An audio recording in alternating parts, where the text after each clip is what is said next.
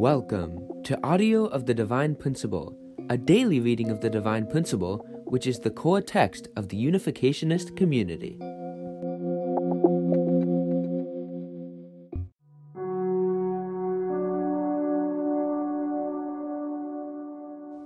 Section 2. The Providence of Restoration under the leadership of Moses. Section 2.1. Overview of the Providence led by Moses. The Providence of Restoration led by Moses was built upon the foundation for the Messiah laid in Abraham's family. Nevertheless, the principle still required Moses himself to lay the foundation for the Messiah by restoring through indemnity the foundation of faith and the foundation of substance. Whenever the central figure for the providence changes, the new central figure cannot inherit the providential will without first completing a similar responsibility of his own. Furthermore, in this case, the foundation had to be laid anew because the scope of the providence had expanded from a family to a nation. As we shall see, in the Providence of Restoration led by Moses, the indemnity conditions required to lay these foundations were quite different than before.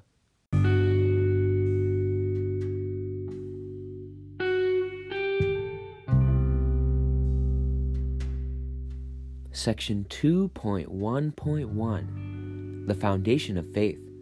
Section 2.1.1.1. The central figure to restore the foundation of faith. Moses was the central figure to restore the foundation of faith. A foundation of faith had to be laid anew to begin the course to return to the promised land of Canaan upon conclusion of the 400 years of slavery incurred because of Abraham's mistake in his symbolic offering. Before we study how Moses established the foundation of faith, let us first examine the providential position of Moses in relation to Jesus, and next, in the next section, investigate how he was different from all the previous central figures who were called to lay the foundation of faith. First, Moses was put in the position representing God, acting in his stead. God told Moses that he should be as God to Aaron. He also said, "See, I make you as God to Pharaoh, and Aaron your brother shall be your prophet." Second, God set up Moses to prefigure Jesus. By having Moses stand in God's position before Aaron and the Pharaoh, God set him up to prefigure Jesus, the only incarnation of God. By prefiguring Jesus, Moses pioneered the path for Jesus to one day walk. Like John the Baptist after him, Moses was to make straight the way for Jesus. As the descendant of Jacob, who had established the foundation for the Messiah, Moses could serve as a central figure in the age of the Providence of Restoration. In his providential path, Moses built upon the tradition and deeds of his ancestor Jacob. Their courses served as models for the path which Jesus would later walk. Moses also stood on the foundation which Joseph had laid when he entered Egypt. Joseph's life, too, prefigured that of Jesus. As the son of Rachel, Jacob's wife representing God's side, and the younger brother of the sons of Leah, Jacob's wife representing Satan's side, Joseph stood in the position of Abel. He narrowly escaped his older brother's scheme to kill him, and when he was sold off to merchants, he entered Egypt as a slave. Yet he rose to the rank of prime minister of Egypt by the age of 30. His brothers and father came to Egypt and humbly bowed before him, fulfilling a prophetic dream he had as a child. Based upon this providential victory, the Israelites entered Egypt and commenced a period of hardships for the purpose of severing Satan's ties.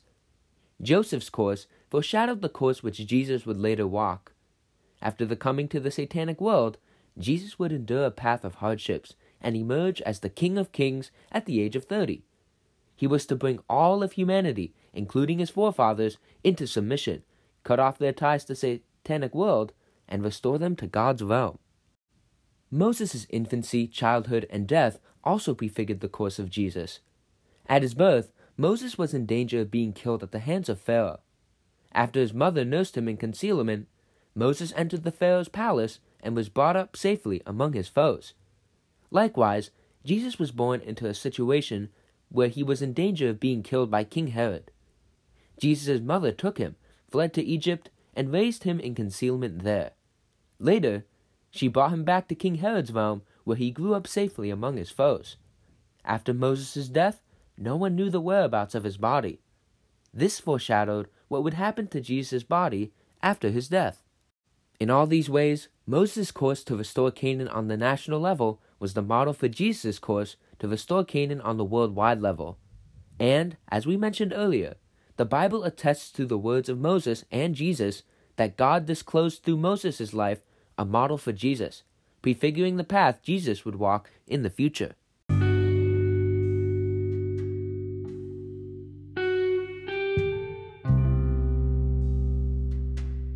Section 2.1.1.2 The object for the condition in restoring the foundation of faith. Moses was in a position different from earlier central figures who were entrusted with laying the foundation of faith. Unlike Abel, Noah, and Abraham, Moses did not need to make a symbolic offering. Rather, he could restore the foundation of faith merely by obedience to God's word while fulfilling a dispensation of 40 for the separation of Satan. There are 3 reasons for this difference. First, Moses stood on the foundation of the 3 successful symbolic offerings by Abel, Noah, and Isaac. They had completed the providence based on making symbolic offerings. Second, symbolic offerings were objects for the condition made necessary as substitutes for the word, because after the first human ancestors lost God's word at the fall, people were not able to receive God's word directly. Hence, during the age of the providence to lay the foundation for restoration, the age from Adam to Abraham, sacrifices had been offered as objects for the condition in laying the foundation of faith. However, by Moses' time, that age had come to a close.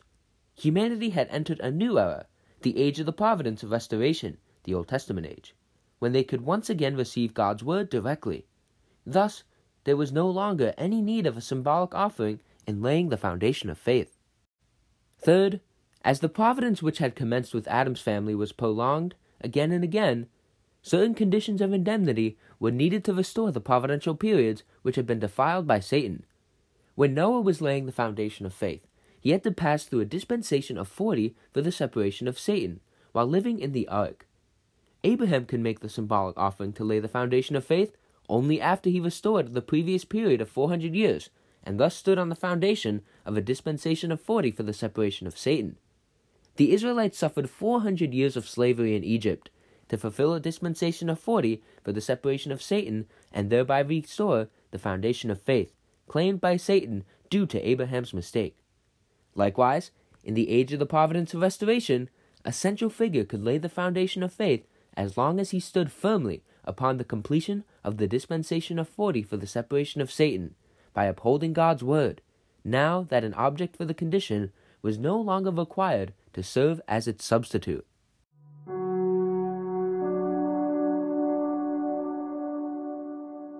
Section 2.1.2 The Foundation of Substance. In the age of the providence to lay the foundation for restoration, God worked to lay the family foundation of substance. Upon entering the age of the providence of restoration, God worked to lay the national foundation of substance. Since Moses stood as God to the people and represented Jesus, he stood in the position of parent to the Israelites when laying the national foundation of faith. Concurrently, as a prophet with the mission to prepare the way of Jesus, Moses stood in the position of a child. Therefore, with respect to the Israelites, Moses stood in the position of Abel, as the central figure for the national foundation of substance. We recall that Abel made the symbolic offering from the position of a parent in Adam's stead and was thereby entitled to make the substantial offering from the position of a child. Likewise, Moses stood in the dual positions of parent and child. When he restored through indemnity the foundation of faith, he stood in the position of a parent. He thereby secured the position of Abel for the substantial offering, for which he stood in the position of a child. Once Moses had secured the position of Abel, the Israelites, standing in the position of Cain, were supposed to fulfill the national indemnity condition to remove the fallen nature through their obedience to Moses. By doing so, they would establish the national foundation of substance.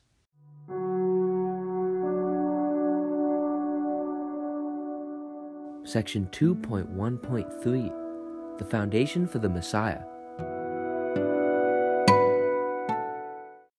Moses was to restore through indemnity the national foundation of faith, and the Israelites under Moses' leadership were to restore through indemnity the national foundation of substance. This would have been constituted as the national foundation for the Messiah, and the basis for a sovereign nation to which the Messiah could come.